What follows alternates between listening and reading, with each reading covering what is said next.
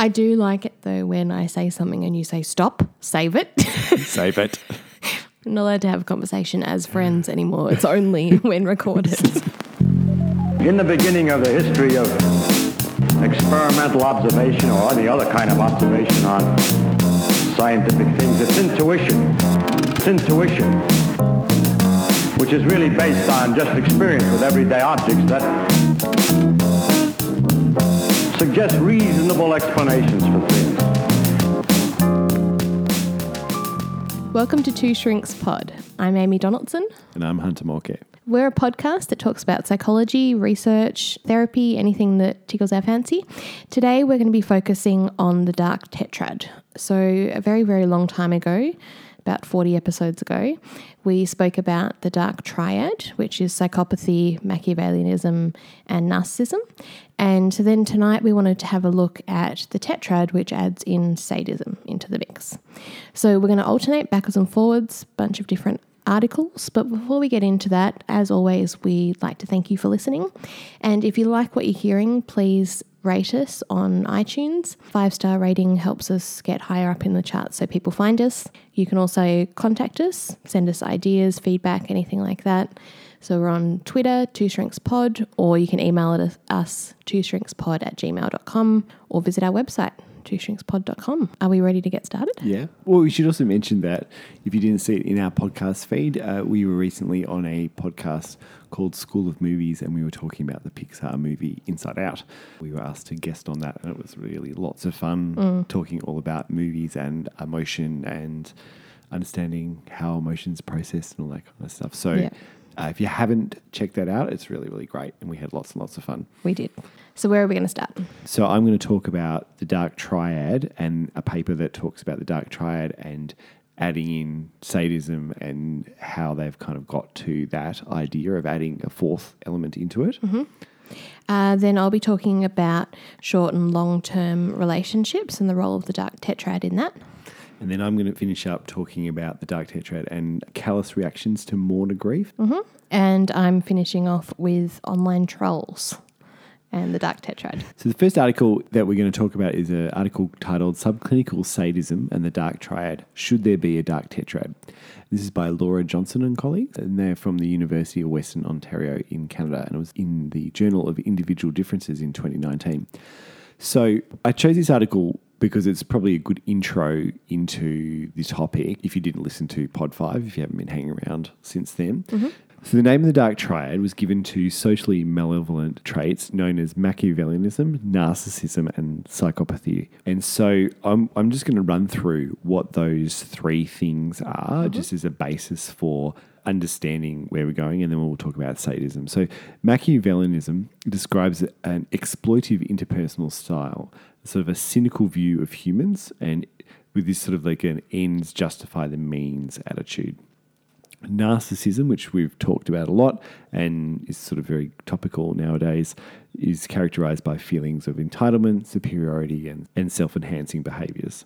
Whereas psychopathy is defined by shallow affect, impulsivity, risk-taking, and physical aggression. Mm-hmm. So the latter two, we talked a lot in the personality disorders series. Machiavellianism is sort of less known, but people talk about people being quite Machiavellian if they're plotting, kind of scheming. You think about sort of politicians and things like that. So individuals high in the dark triad traits are generally callous, they're emotionally detached, and they lack empathy for individuals that they exploit. So common aspects between these traits are sort of a willingness to engage in emotional manipulation. And sort of this is like core of callous manipulation, low honesty, humility, or like low agreeableness, right? So this is kind of, you kind of get this like idea of like why it's called a dark cluster of things. And so they, if you go back and listen to Pod 5, they found that rather than just looking at the, like say, narcissism and how it predicts behavior, or psychopathy and how it predicts behavior, or Machiavellianism and how it predicts a particular behavior, they found that if you put all of these personality traits into analysis, you got a better predicting of behaviour from a statistic. They sort of hang together. They hang together, so it's better to actually assess them all together. So sadism sort of makes sense to be linked to the dark triad. So sadism is this dispositional tendency to engage in cruel, demeaning, or antagonistic behaviours for pleasure or subjugation, to take pleasure in causing or witnessing acts of cruelty. Essentially, like the suffering of others is rewarding. So you can sort of see how it's similar but sort of different, or it sounds like it's different in a subtle way. With all of these things, like with personality, it exists on a continuum, sort of, from sort of subclinical, so it's like everyday levels of it, to being a full-blown sadist, essentially. Yeah. And what they've found is that sadism predicts delinquent and antisocial behaviours in adolescent boys. I always love the word delinquent. Yeah, me too. I'm never really quite sure I know what it means, but I kind of know what it means. Yeah. Anyway, but been proposed that the dark triad should be expanded to the dark tetrad. I was thinking about that. Now with sadism. as the Marketing. Yeah. Yeah. So these authors talk about that there's 3 subgroups of sadism. There's verbal sadism, so humiliating and mocking others. There's physical sadism, so there's desire for subjugating someone or enjoying hurting others. And vicarious sadism, so pleasure obtained through observing or fantasizing about violence, right? And so you can sort of see how that might sort of play out in terms of computer games or kind of how someone might treat someone in the workplace or whatever, right? So all 4 share this embodiment of a cold, callous, dishonest character, but there's subtle differences in how these 4 relate to other aspects.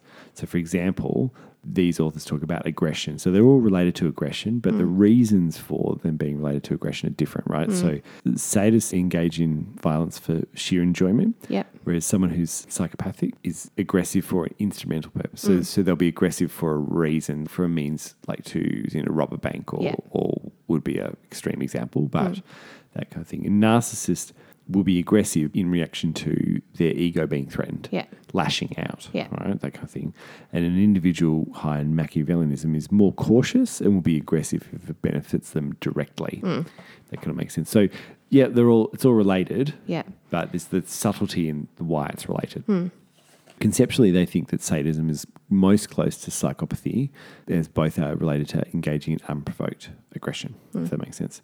What they wanted to do in this paper was to evaluate whether subclinical sadism belongs in the dark tetrad and to investigate how subclinical sadism correlates with relevant personality constructs like extroversion, agreeableness, that kind of stuff. I'm just trying to think, like, is there a popular example of a sadist? I'm just trying to think of like a pop culture. I mean, aside from the Marquis de Sade, but... I'm thinking of sort of criminals in movies or TV. Yeah. So I'm thinking even like Hannibal or stuff like that, where there's enjoyment out of other people's suffering. There's kind of that playing with people. There was a movie called Copycat. I think Holly Hunter might have been in it, and I think Harry Connick Jr. in a bit part. Yeah. And that was the 90s, and that was a movie about serial killers and someone copycatting serial killers. Yeah. Yeah, I don't feel like I've seen any like a sadistic character that purely that, not other things as well. Yeah, but maybe that gets at the fact that these things all kind of overlap. Yeah. Yeah, and interrelate. So what they wanted to do was to evaluate whether it makes sense, statistically speaking, whether you could include sadism into the dark tetrad. 615 undergrads, 76% female, average age about 18. They were given the short dark triad, so measures of Machiavellianism, psychopathy, and narcissism, and they were given the CAST, which is the Comprehensive Assessment of Sadistic Tendencies. So that has verbal, physical, and vicarious sadism. And they're also given a personality inventory. And so they wanted to show that firstly, that sadism was separate from the triad, and then they also wanted to look at how it related to personality. So they thought that those high in sadism would be low on agreeableness, low on honesty and humility and emotionality, and as they would like to dominate and hurt others, right? And that's what they found with negative correlations between sadism and these factors. So if you're low agreeableness, to put it into English, like you're vindictive, you're critical, argumentative, hostile. Low humility is associated with manipulative, greedy, egotistical and unfair behaviour. And low emotionality sort of reflects really essentially that, just like toughness, lack of anxiety. Coldness. Yeah, lack of empathy. Just kind of they wouldn't react that much. Yeah. They probably, like someone with low emotionality, probably be a good soldier. Right? Which it's interesting because it cropped up in one of the articles that I looked at, but it's not something that I've got included in my notes. There was something about that, like that kind of distinguishing thing between psychopathy and sadist with empathy. It's an interesting one in terms of, psychopaths have trouble perceiving other people's emotions. Yeah, whereas sadists can, but they don't care. Yeah. So it's because they need to be able to see it to be able to enjoy the other people's pain. Yeah, Does that make sense? Yeah. Whereas when we've talked about psychopathy before, there can be difficulty actually. They don't sort of perceive it. Perceiving it, yeah. Right. What we talked about in the last pod about psychopaths not sort of recognizing someone's anger. And as a result, they would invade someone's personal space, that kind of thing. Exactly. And as they thought, they found that sadism was positively correlated with dark triad traits, suggesting that they all share common elements. So basically that there was, if you were high in narcissism, you'd also be high in sadism, and same for Machiavellianism and psychopathy. Like they thought it was most closely related to psychopathy, but not high enough that you would think that they were the same thing, right? So the correlations was sort of 0.5. So they don't overlap completely. Yeah, so the correlations were 0.5 to 0.63 for that. So that kind of makes sense. They then took it a step further and to ensure that sadism was separate from the dark triad, and so they did a factor analysis of the dark triad scales and the sadism scale, so which had 3 subscales. So essentially that if it was separate, you would expect 6 factors to come out of that. And that's what they found. They got a 6-factor solution. Okay. So of narcissism, Machiavellianism, psychopathy, and then verbal, physical, and vicarious sadism. All separate. All separated constructs, out. Yeah. And basically it means that sadism scales are different from psychopathy. So that it's, yes, there's overlap, or yes, there's similarity, but they're not the same thing. Talk about theoretically, sadism is deriving, like we were saying, pleasure from cruelty. Hurting others is the goal itself, whereas psychopathy is related to instrumental, so wanting money, or reactive violence, like emotional provocation. And so they talked about studies linking sadism to various things of enjoyment of watching others suffering, like say watching humiliating videos of people, that kind of stuff. It's sort of interesting to think of it as like, well, we all probably have like an element of it. It just depends on where you sit. Because, I was explaining to my children recently about the TV show Candid Camera, and that's like one of the first reality shows, really. You're watching and laughing at people. Yeah. Schadenfreude. And that's kind of sadistic. Yeah. They sort of sum up by saying, well, they think that sadism is separate from the dark triad, but related, arguing this supports the notion of its inclusion to form a dark tetrad. Okay. So nice sort of quick summary. Yeah. Okay, so where are you taking us? Okay, relationships is where I'm going. Yep. So I found an article called Predicting Short and Long-Term Mating Orientations, The Role of Sex and the Dark Tetrad by Soukas and March in 2018 in the Journal of Sex Research. So there were quite a few articles about relationships and the dark tetrad. This one focuses on the preference for short or longer term relationships, and it had initially, like the background has quite a evolutionary psychology kind of slant to it, which I don't know about you, but there's not a huge amount of my work that goes off in that direction. What do you mean evolutionary psychology? Well, like thinking about why we've evolved to have certain behavioural patterns outside of sort of anxiety and stuff like that. It doesn't it's not something that I would seek out very often. Yeah. Yeah. But I always find evolutionary psychology quite interesting. Like, it sort of hangs together. It's difficult to prove, I think, as a theory. But it's often quite logical. Yeah. Yeah. It's like, well, we probably act this way and it probably because it gives us this thing and that survival advantage and exactly. blah, blah, blah. Yeah. Yeah. So a lot of the research that's been done on preference for short or long-term relationships has come from this sort of background, particularly because of the different gender patterns in preferences. Short-term relationships, it's, little commitment to a partner, casual sex, as anything that doesn't involve sort of emotional investment, whereas long-term, it's, higher level investment, sexual exclusivity, and then stronger emotional bonds. Mm-hmm. And so generally men are more interested in short-term relationships than women. Yep.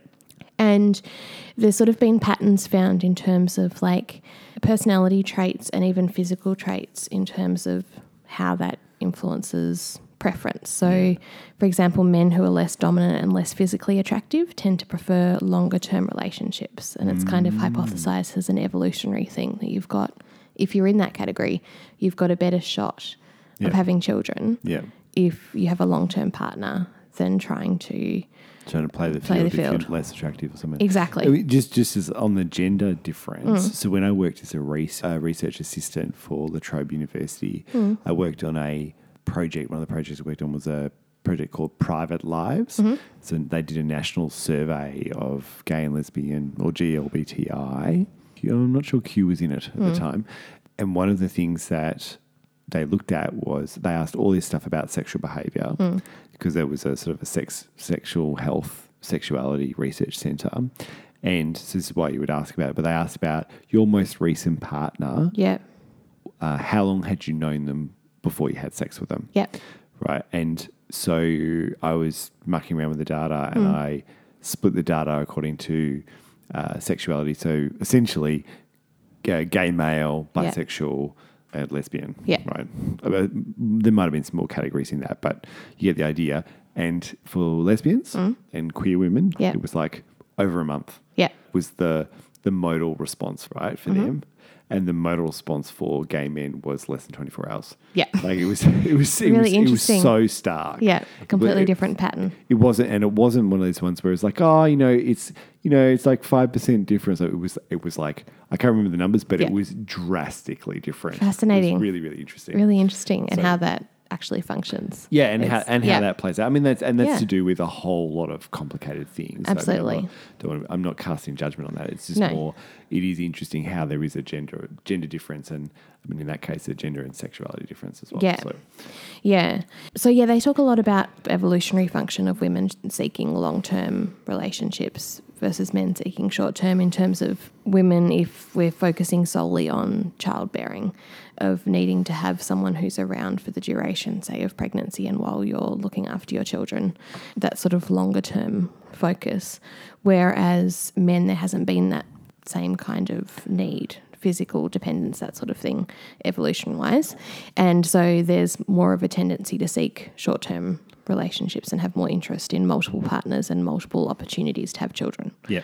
So makes sense in a very basic way that I found myself wanting to argue with, but it makes sense. But evolutionary psychology, or like I did a fair amount of genetics and biology at university, and it's all about what function does this serve? Increases your survival fitness. Exactly. And survival fitness is this particular concept. So, and it does seem very crude, but it is actually. It's like, does this as mean animals, does this mean that does this mean genes that I have persist? Offspring? Yeah. Is kind of it. Yeah, exactly. Don't at me if you're a geneticist. I've got that wrong, but yeah. So in terms of personality traits that play into this, they've found that those who are higher in the dark triad traits tend to prefer short-term relationships. They've also found positive relationships between dark triad traits, physical attractiveness, and strategies used to avoid long-term relationships. So doing things like ignoring a short-term partner, avoiding emotional intimacy, even things like avoiding cuddles or stuff like that. Yeah, right. And so there's kind of a link between those three. And then dark triad traits have been linked to fast life history strategies, which is basically where sex is prioritised over other activities like developing skills, knowledge, capacity in other areas. Yeah. So if you've got more of a slow life history strategy, you're more interested in those things, that kind of stuff that takes time to develop. Yeah. So nothing to do with the slow food movement. No, exactly. Fast food all the way. That's it. Each one of the aspects of the dark triad have been related to different relationship patterns. So narcissism has been related to a more opportunistic style, so sort of whoever comes along.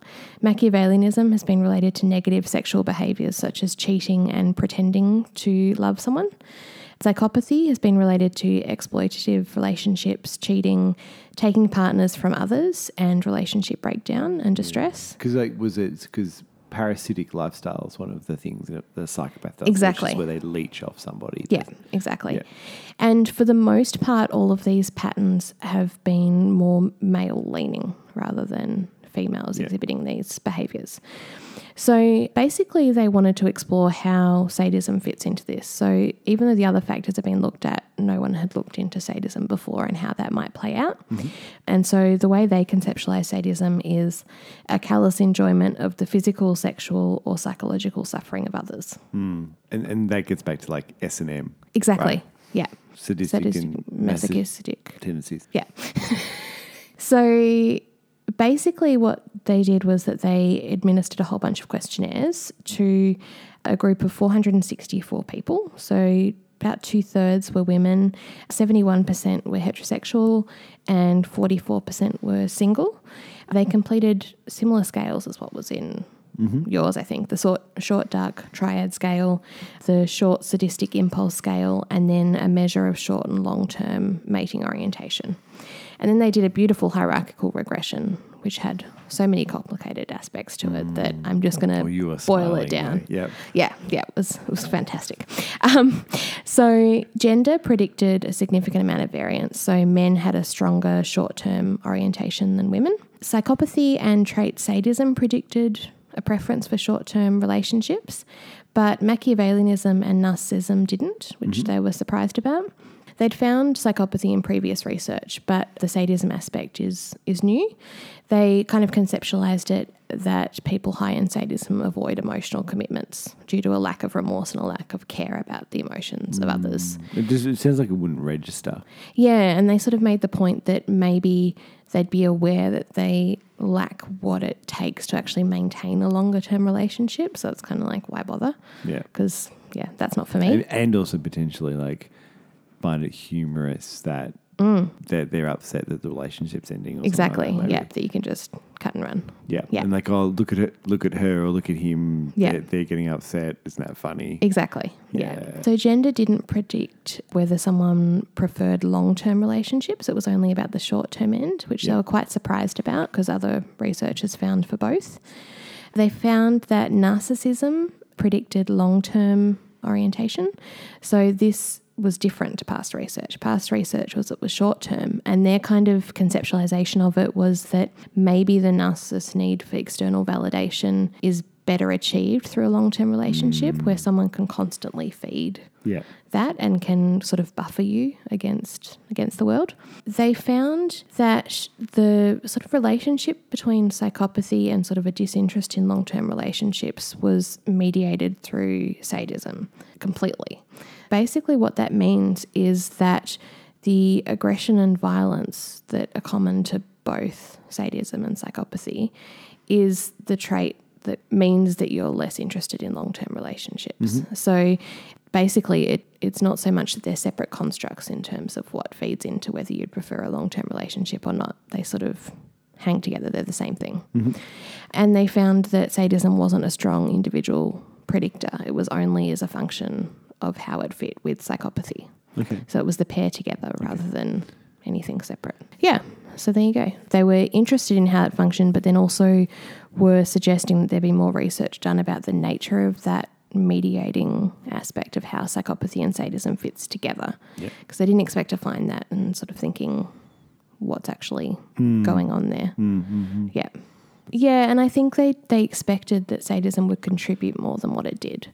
Variance-wise, for stats nerds, it only added 1 or 2% on top of the dark triad. Oh, right. So it was quite small, and it was only with psychopathy. So it's kind of a little bit of questioning about how they hang together and whether they're relevant in this context. Yeah, interesting. Yeah.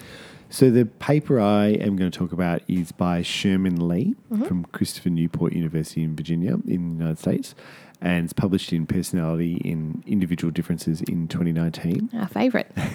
I got one too. Yeah. I was like, I'm going to try and get one from Personality in Individual Differences and from something else. And the one that I had before was the Journal of Individual Differences. I think we need to do an entire Personality in Individual Differences podcast. We'll just read out the names. Yeah. The article title is called The Dark Tetrad and Callous Reactions to Mourner Grief, Patterns of Annoyance, Boredom, Entitlement, Schadenfreude, and Humour. The paper starts off talking about, as you would say, as the death of a loved one is very painful, right? And people typically experience empathy, concern, sorrow, compassion when they're the bereaved. Like, people are nice to them, essentially. But mourners, and there's clearly there's a literature on this, that mourners also encounter people who do not have these sort of altruistic reactions to them and their plight. And there's not much really research on who acts this way towards mourners, right? I mean, I guess it'd be kind of complicated to really nut out. Yeah, right? it would be hard to look into that. Yeah. You're not really going to go say, so are you mean to people? Yeah. Fill out this questionnaire, right? Yep. So, Hang around funerals and notice who's being mean to. No, it wouldn't work. no. Ethics would have a field day. So we're just going to go to, anyway. Yeah. Basically, like, people who are emotionally insensitive, who diminish a mourner's feelings, can be controlling, tell a mourner how to feel, can be unsupportive, and they can have a negative and harmful impact, right, through their comments and through their actions. And so some research on this sort of found that mourners spent nearly twice as much time discussing unhelpful people than they did the helpful ones. Right? Okay. Potentially, you could imagine that if this happens a lot or is particularly profound, that could complicate someone's grief. Yeah, absolutely. Right. And depending on the relationship with the person as well, if it was someone close behaving in that way or... Yeah. Grief's one of these sort of sets of emotions that it needs, what we would say, needs to be processed, right? There's like a series of things that you move through. Yeah. And recovery is not being happy. It's about moving through that thing, right?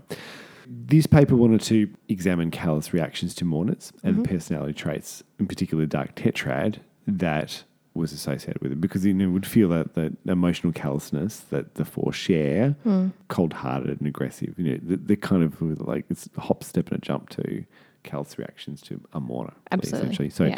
So they looked at the dark tetrad traits, how they were associated with the feelings of annoyance, boredom, entitlement, and schadenfreude. Schadenfreude. Potato. I didn't do German at school. And me neither. humour during a recent conversation with a mourner who had spoken about his or her loss. Sherman, the author, expected that their reactions should exemplify emotional callousness as this underlying feature, essentially. So, because we haven't talked about it, Schadenfreude is involved in deriving pleasure from another's misfortune, suffering, though indirectly. Yeah. So they don't cause it. Right? It's just observing it and then laughing at it. Yeah, that kind of thing. 265 American college students who had engaged in a past conversation with a bereaved individual about their loss. 82% white, 86% female, 75% Christian, mean age about 19 and a half years. So it was an online survey. People were reasonably close to mourners, so the mourners were acquaintances or close friends mainly. Okay. Most people had lost a close friend and were generally perceived as undergoing moderate levels of grief. Conversations were rated moderately serious in tone, and 71% of the conversations happened in the last year, and 70% of the conversations lasted less than an hour. So it's a recall study. Yeah. They had a 10-item scale of sadism and a 12-item dark triad scale, which I think is the Dirty Dozen. Yeah, it must be. We I love that scale name. The Dirty Dozen.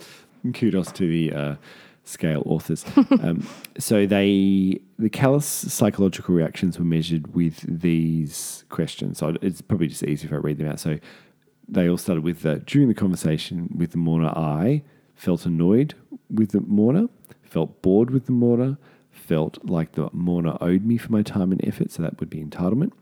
That I enjoyed some of the mourner's emotional pain, so that's Schadenfreude. And I found some of the mourner's reactions funny, so that would be humour. So they gave some stats on that. So 14.7% were annoyed, 8.7% were bored, 5.7% had entitlement, 5.3% Schadenfreude, and 6% humour. So not huge amounts. No, which is probably a good thing. Probably a good thing, definitely a good thing. So he ran a series of logistic regressions, so not hierarchical ones. Like, but logistical. I always find logistical more complicated. Anyway, looking at these responses and the contribution of each of the dark tetrad. So the annoyance, the odds of reacting with an annoyance increased by 86% with higher scores of Machiavellianism. Interesting, higher narcissism reduced reports of annoyance by 36%. Huh. Yeah, it's really interesting. So boredom, none of the four were predictive. Entitlement only sadism was predictive. You were 7.7 times more likely to respond with entitlement if you were high in sadism. So that's I felt like they owed me. Yeah. Schadenfreude, sadism and psychopathy were predictive. So 6.4 and 5 times more likely, respectively. And humour only sadism was predictive. And so you 5.8 times more likely if you're high in sadism. So it kind of makes sense. Yeah, really, really makes sense. So basically, dark tetrad traits were associated with callous responses, as it was expected. Sadism was most related. So they were more likely to find the mourner's reactions funny, that their pain was enjoyable, and that they were owed for their time and effort. Yeah. That latter one was not predicted, but it could be that the conversation wasn't as cruel as they hoped, and so they felt it was a bit of a waste of time. Yeah. Right. Yeah. Psychopathy didn't predict boredom or humour, which they thought it might, but did predict Schadenfreude. And this has been shown before with college students reading about others' misfortune, right? And high psychopathy associated with objective and subjective measures of enjoyment of that. Right? Okay. Yeah. And so it suggests that sadists get pleasure for the punishing quality of the events leading to this Schadenfreude and humour, but psychopathy, people high in that, the pleasure is less in the sensational nature of the event, and so specific to Schadenfreude and not humour, if that makes sense. Yeah. The Machiavellianism was associated with annoyance, and sort of theorised that this doesn't, it's probably because it doesn't yield any explicit benefits to them. So because someone is Machiavellian is reward driven, they're cynical, right? Kind of, So this is just taking up time. yeah, a good kind of pop culture is Frank Underwood in House of Cards. Yeah. I think he embodies all of these traits at different times. Yeah. Yeah, particularly the using people as pawns to get what he wants. Absolutely. He's very Machiavellian with that sort of a good dose of the rest of it. Yes. If that makes sense. Narcissists were less likely to be annoyed. It was unexpected. This paradoxical response been found before. So narcissists can be insensitive to others, but actually do exhibit emotional intelligence and empathetic tendencies and feelings. So, possible that's feigned or a response bias. I was thinking about it, it's like, well, it could be I have the least annoyance out of anyone. Yeah. Like I'm really good at helping people grieve. Yeah. Kind of what I thought. Yeah, absolutely. Because that's sort of the questions are so obvious about what they're looking at that it might have been a little bit of that desirability kind of bias. Yeah. But they're also like, but I'm really good at what I do. Yeah, I've totally got like this. they would actually potentially believe that. Yeah. So really the conclusion of this was that emotional insensitivity that some mourners experience likely comes from dark personality traits. Interesting. It's a nice, cute little study, I thought. It is. Yeah, very nice. So, the favourite title of the episode, I think. Yep. So my final study is called Trolls Just Want to Have Fun.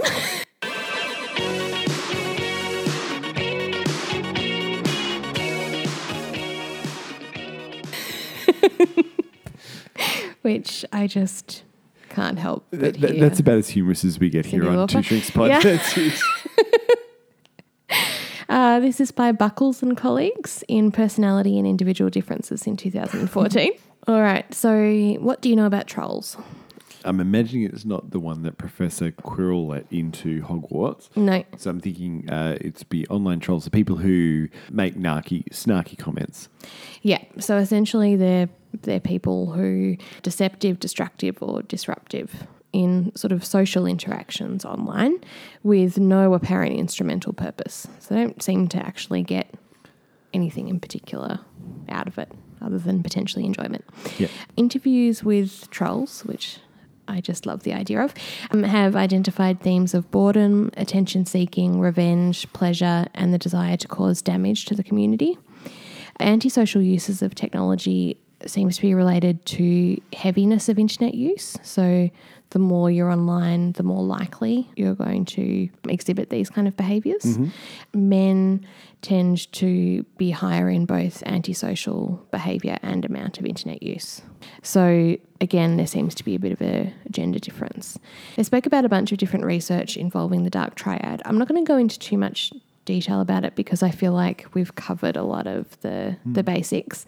Some of the sort of highlights were that narcissists and those with antisocial PD, which we've talked about a fair bit in previous episodes, use Facebook more often than others, and narcissists are online more often than others, which kind of makes sense in terms of that fueling your own sense of identity and worth.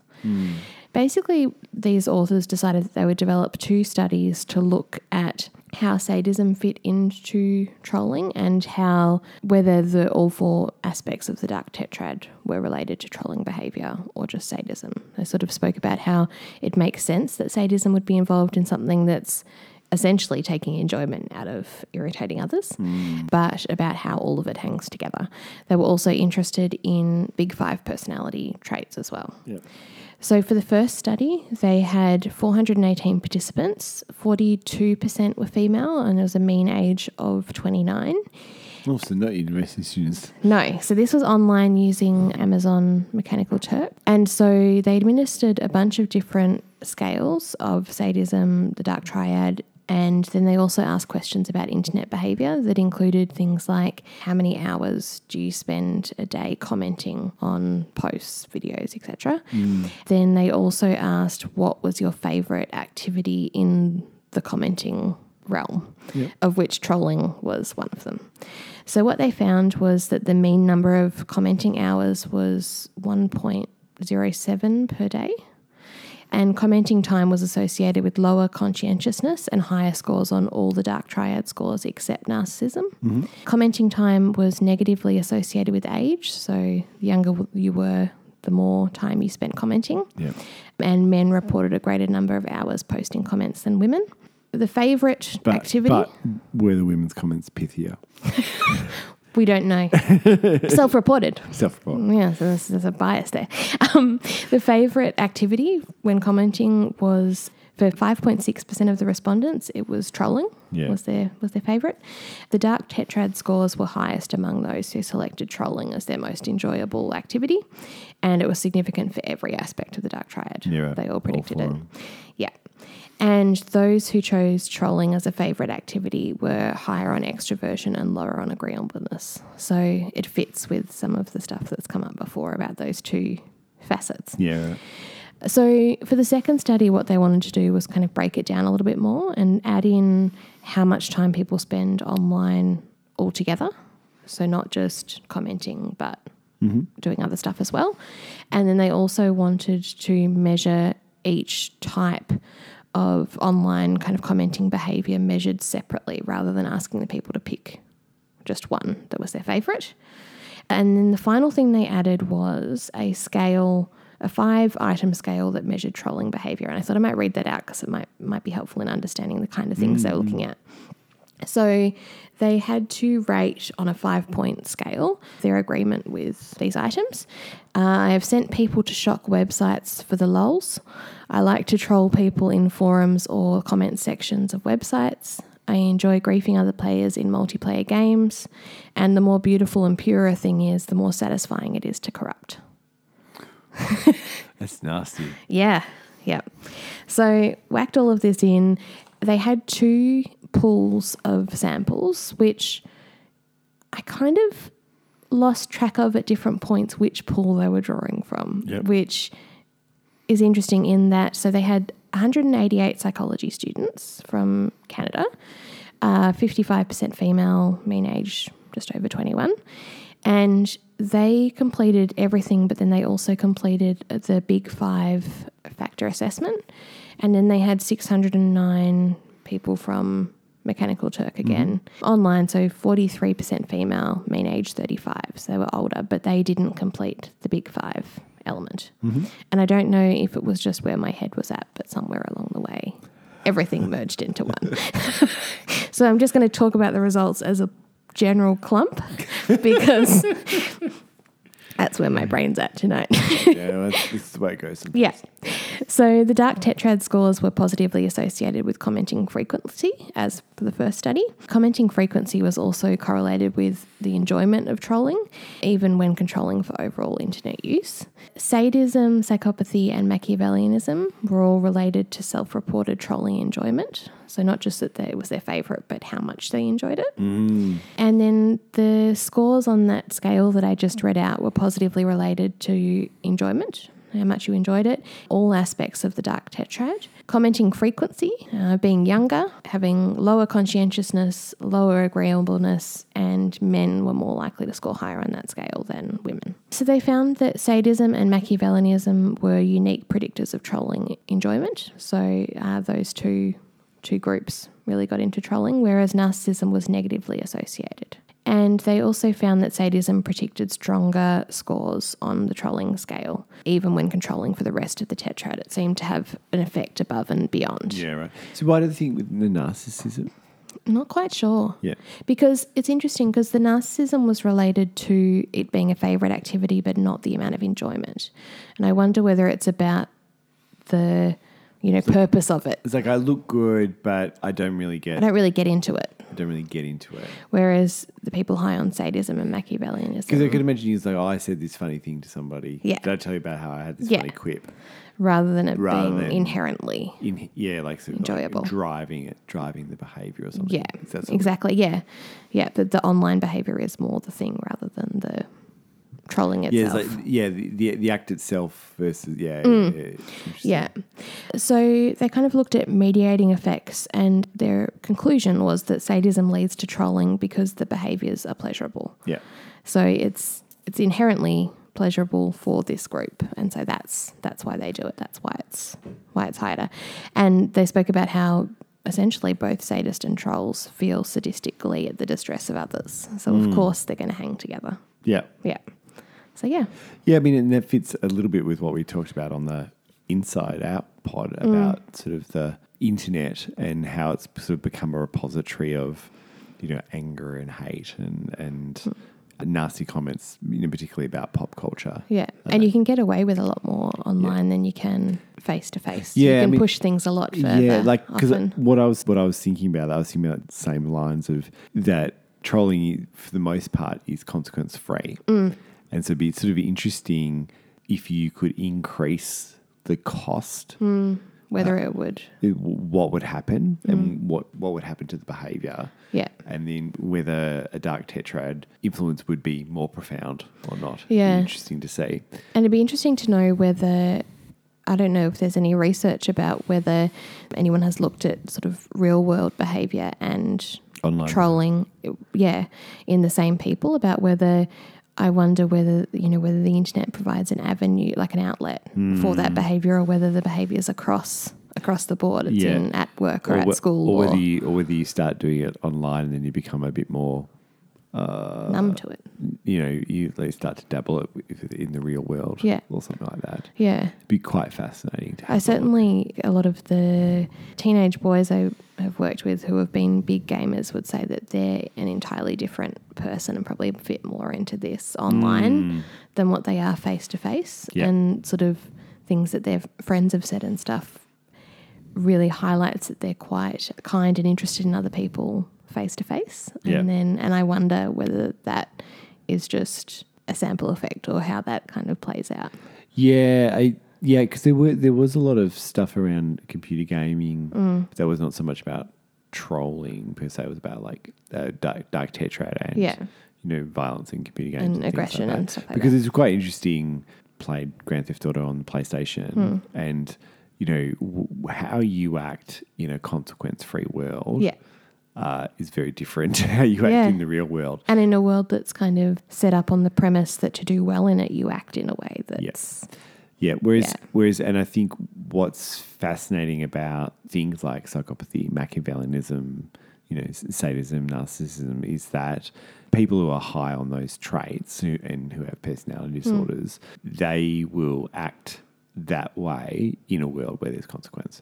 Or where there's, potential for consequence, real. So perhaps it's about severity that people who are on the lower end of the scale only use it in a consequence-free. Yeah, and I think I think everyone's got an element of darkness to them, or can be pushed into darkness.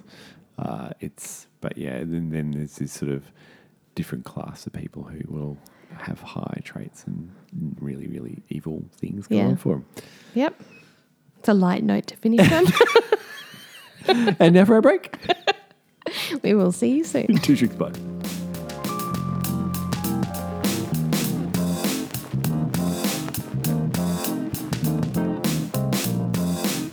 But as we try to widen and make more consistent our description of what we see, as it gets wider and wider and we see a greater range of phenomena, the explanations become what we call laws instead of simple explanations. Hate that. Well, we just recorded the break bit, and It was fabulous. You really missed out. And we found out that the program wasn't recording.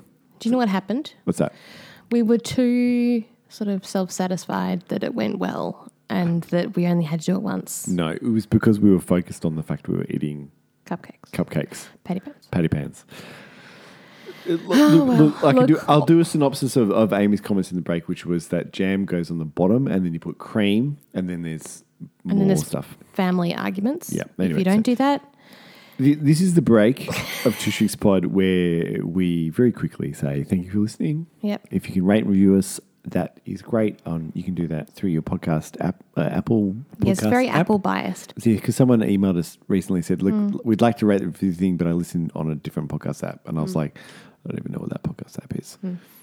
So, yeah, I felt technological. So you can rate and review us. You can also do it through iTunes, I think. Yeah. Or check out our website, twoshrinkspod.com, where Amy tells me that she's updated it recently. Yeah. What did you pretty update? Exciting. I updated the list where you can find things by topic, so you don't have to go through everything. You can go, I want to know about this thing, and hunt it down in a aesthetically pleasing list that's all formatted exactly right. Yep. Because I have a real problem with lists that have different fonts. And so I did not spend too much time on that. It was perfectly a normal amount of time spent. Amy and I are a little pedantic, as will be evidenced by my Things We Came Across article shortly.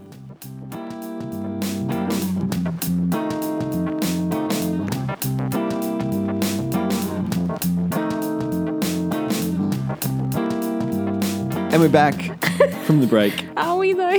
Are we? I don't know. I'm not. So this is Things We Came Across. This is a segment we do end of every episode where we like to talk about articles that we've come across. You know, you're doing a lit search, you see something that looks far more interesting than what you're doing, or you just kind of like, I wonder, let's just put these two words into the search engine and see what comes out. It's like, oh, someone got paid to do that. Yeah, it's quite exciting. So shall I go first? Yeah. Yep. I mean, hang on, what do you have? I'm not going to tell you. What's the tone of what you have? Pedantic. Okay, cool. So I'll take you on a little journey that I went on this afternoon. Okay. For strap yourselves in, listeners. It's probably not worth the payoff. I had an idea, which was food cravings, right? Because I was having a conversation yesterday with a patient, and I kept using burger and fries as a food that she could go and treat herself with, right? But can I just interject and say that whenever someone wants to treat themselves with something, you always suggest burger and fries? Well, see, that's the point. But like the thing was that like it became a bit of a joke in the session, and I was like, I looked at my watch, I'm like, yeah, it's like lunchtime. there's no, and like her and I had a bit of a laugh about it. So I was like, oh, well, food cravings. I'll type in food cravings questionnaire. And like, it just wasn't getting any hits. And I'm like, but I looked at this yesterday and it was getting hits. And I realized I spelled questionnaire incorrectly. So I then did a search on spell checkers. So we've got, I came across two interesting papers. One of them was titled, "But the spells checker always corrects which words I misspelled," with the word which as WITCH and I spelled with as in the organ I. But the paper I'm actually going to talk about is, didn't you run the spell checker? Effects of type of spelling error and use of spell checker on perceptions of the author. By Lauren Figueredo and Connie Van Hagen, the University of Alberta. And this is in 2005 in Reading Psychology. Do you you judge people for the spelling? Is that a trick question? Yes. And then I feel guilty, and then I feel self-righteous. See, because I'm not sure that I've noticed that you've outwardly critiqued my spelling ever. Internally. But the way that I know that you have is because every now and then you'll text me and then there'll be like a follow-up text where you've like proofread your text message afterwards and then you've corrected your spelling. Yeah, because it really irritates me if I like click send and then I see it and go, no, it's the wrong. But see, my favorite one of those is when someone texts you and then like 10 minutes later you get the thing. Yeah. Like, so I'm a classic, like I'll bang a text message out and then realize it's your instead of you are, right? I've just reread this. Yeah. And I need to correct that. And there's no way I can't not correct it. Whereas I feel like there's an element of mine that's quite pragmatic about other people. So for myself, I'll correct. Yeah. But for other people, if I know what they mean, then I'll let it go. It might be a moment of going, that's wrong. But internally, but it's rare that I'll say to someone, if it's a family member, I'll correct them. The wrong way. Yeah. So this paper is it's asking the question, how does the use of a spell checker affect perceptions about an author and the written product? Now hang on. Yes. Pause. Are we talking author in terms of like published material? Because if it's public material, if it's like website of an organisation, if it's a journal article, if it's a book, my judgment is far higher than if it's text, email, quick kind of jotted down thing. It's scathing. Yeah. That's it. That's exactly right. So, they were talking about like what skills or personal attributes could attract criticism when misspellings are found in word processed text. And I know you don't watch Game of Thrones, but there is a great bit where in one of the later seasons where Stannis Baratheon corrects someone's English. Right. Like when he's like listening to these uneducated people speak and he corrects it. Like in an involuntary kind of way, right? It's like yes, buddy, yes. I feel you. So the authors talk about use written communications ways of making inferences regarding an author's intelligence and skills, right? As people, we take relevant information into account when forming an attitude, and these attitudes and perceptions formed regarding someone's writing ability may have implications, say, for example, like in education, like, what grades they get, that kind of stuff, right? So proper spelling affects the quality of written products, and spelling errors distract readers, affect their judgments about their writing quality, their writing ability, that kind of stuff. They've found that kids who read stories with misspellings report more negative attitudes towards the author and the story content than people who read a non-spelling errored story. And so this was in 2nd, 4th and 6th grade children. Okay. Right? Yep. So like young, right? That's really young. Yeah. They're already picking out that there's mistakes and that's bad. And that negative attitude increases as someone gets older. And then if you're a good speller, you have a more negative attitude towards the author and essay. And that's in 2nd grade children. Yeah. So I thought that was really, really great. Yeah. Little Amy agrees with that. Given I recently found my stories from that age, I can attest to this. Were they precise or not? They were emotionally detailed. Anyway. So in another study, researchers, they got a short essay and they had control essay with no errors or an essay with phonological errors. So say description would be spelled D-I-S-cription or instead of D-E-S-cription, or an essay with typographical errors. So say, for example, the Shon's being spelled T-O-I-N rather than T-I-O-N. Participants would read one of the essays and ask to rate the author on writing, logical and intellectual ability. They found that the ratings of writing ability were lowest in the phonological condition, followed by the typographical condition, and highest in the control condition. So basically, the type of error seems to be important, right? This paper talks about homophone errors versus non-homophone errors. So a homophone is there versus there, THEIR versus THERE. So a spell checker won't pick that up. No. Right? It's quite easy to actually make that error versus, say, a non-homophone error. So that would be like an unconventional spelling. Okay. So for there, for THERE, you could actually get THER.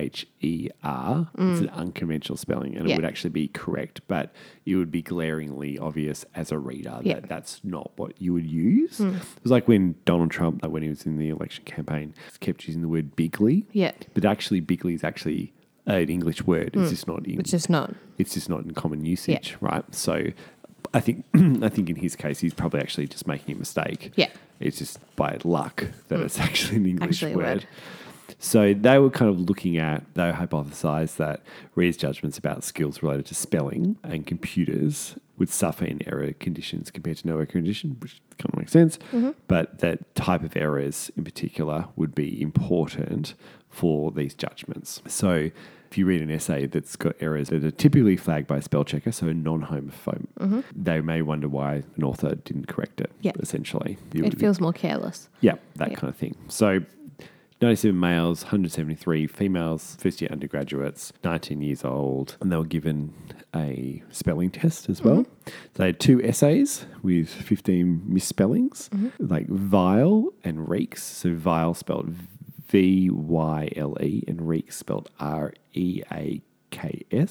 So they're phonologically acceptable, orthographically legal spellings, but they're not the conventional spellings like vile, VIAL, or REEKS for reeks. And then there was like 3 conditions. They didn't mention whether there was a spell checker. They said that the author used a spell checker, or that they said that the author didn't use a spell checker. And they also had a perception of the essay and the writer. And then they also got them to do spelling verification. So the researcher instructed the participants to go through the essay carefully again, circle the spelling errors, which is quite interesting because there was all these false positives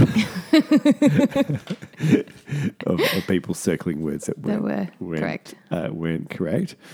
So basically, they found that in the no error condition, participants rated author skills more positively than participants in the non-homophone error conditions. It's not really that surprising. The ratings of the written product, so no error was the highest, homophone errors was the middle, and non-homophone errors. Okay. So that's what they thought. Yeah, so like the there versus the unusual spelling of there. Yeah. That was how it was rated. Yeah. So makes sense. Yeah, I think that's how I would be. Yeah. Although I've got to say, like when people use the wrong like the your.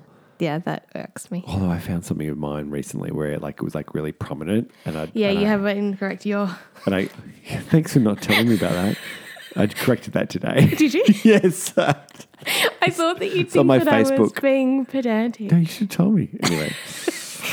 Yeah, and so they found that there was these correlations between non-homophone errors and participants' beliefs that spelling errors are the fault of the writer and perceptions of proofreading ability, things like that. Yeah. Readers differentiate between errors contained in text, and they're more critical of non-homophone misspellings than they are of homophone errors. So there you go. They talk about it longer. That's it. That's the gist. But it kind of fits. And pedantic. Yeah. Where are you taking it? So often my things we came across, I haven't just stumbled across them. I've had a thought and gone looking.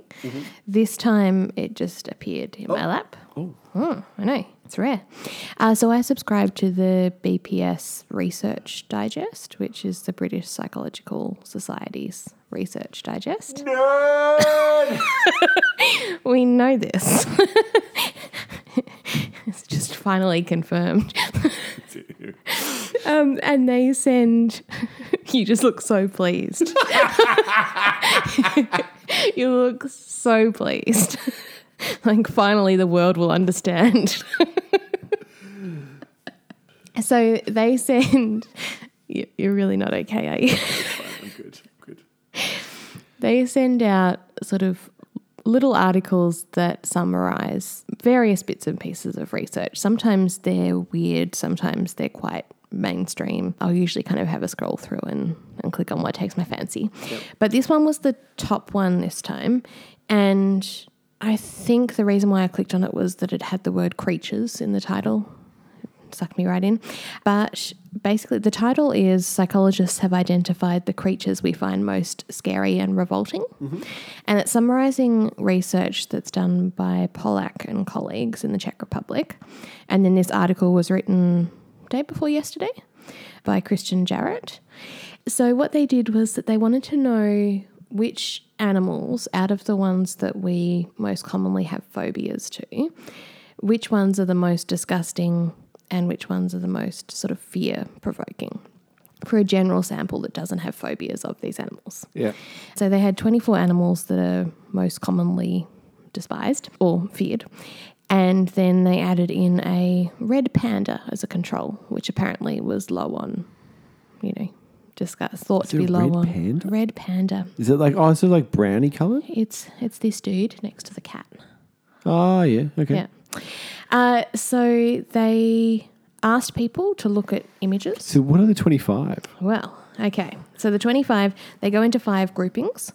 There's fear-relevant non-slimy animals. So this is your cockroach, your maggot, your ants, wasps, that kind of area. Mouse-like animals, mouse, rat, bat, that sort of thing. Snakes and lizards. Parasites, so this louse, tapeworm, roundworm sort of thing. So then there's like farm or pet mammals, so horse, cat, stuff like that. And then there's a few other random ones that don't seem to fit into any of the categories that they were, like pigeon, rooster, snail, things like that. But so what they did was that they showed images of each one of these animals and asked people to rate them on a scale about how much they feared them and how much they were disgusted by them.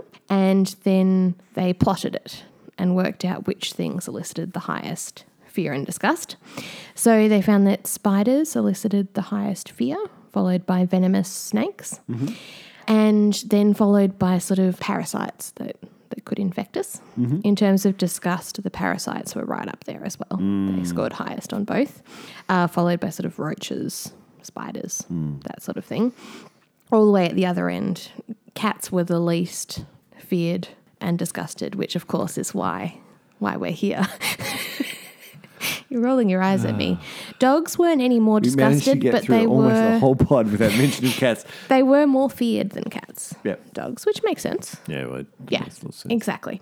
Yeah, pigeons were more disgusted than cats and dogs. Mm-hmm. Yeah, disgusting. Or were they disgusted of us? No, disgusting. Yeah. So basically the things with the strongest fear and the strongest disgust, they thought that perhaps this has an evolutionary function, that we're sort of primed to find things that are parasites or whatever as disgusting and fearful, so we avoid them, so that we avoid getting sick. And that perhaps the sort of spider, viper, fear kind of category functions in a similar way, that it's kind of avoidance. Yeah. We need to avoid it because they're frightening. What they found, which they didn't expect, was that people with traumatic past experiences with animals reported lower fear ratings.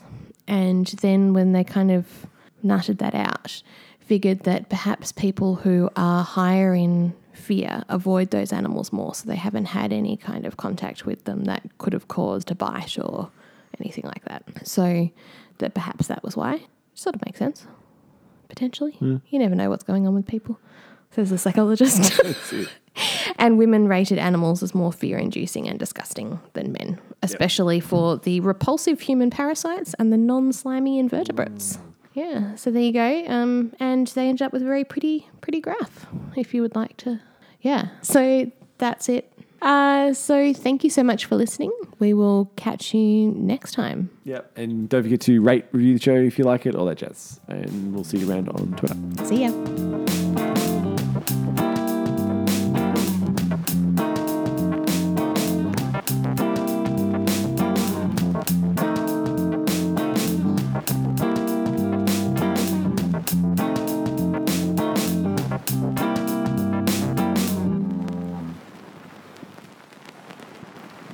For the 50th, just drink gin. Just record ourselves drinking gin and having a conversation. So we already had maybe 2 drinks already. Yep. And then it just progresses. And so by the end, we're going, there's little dudes in your head with the legs that reach to the other ones. And they send all the electricity. Anytime you say the word conditioning, you have to drink. Piaget.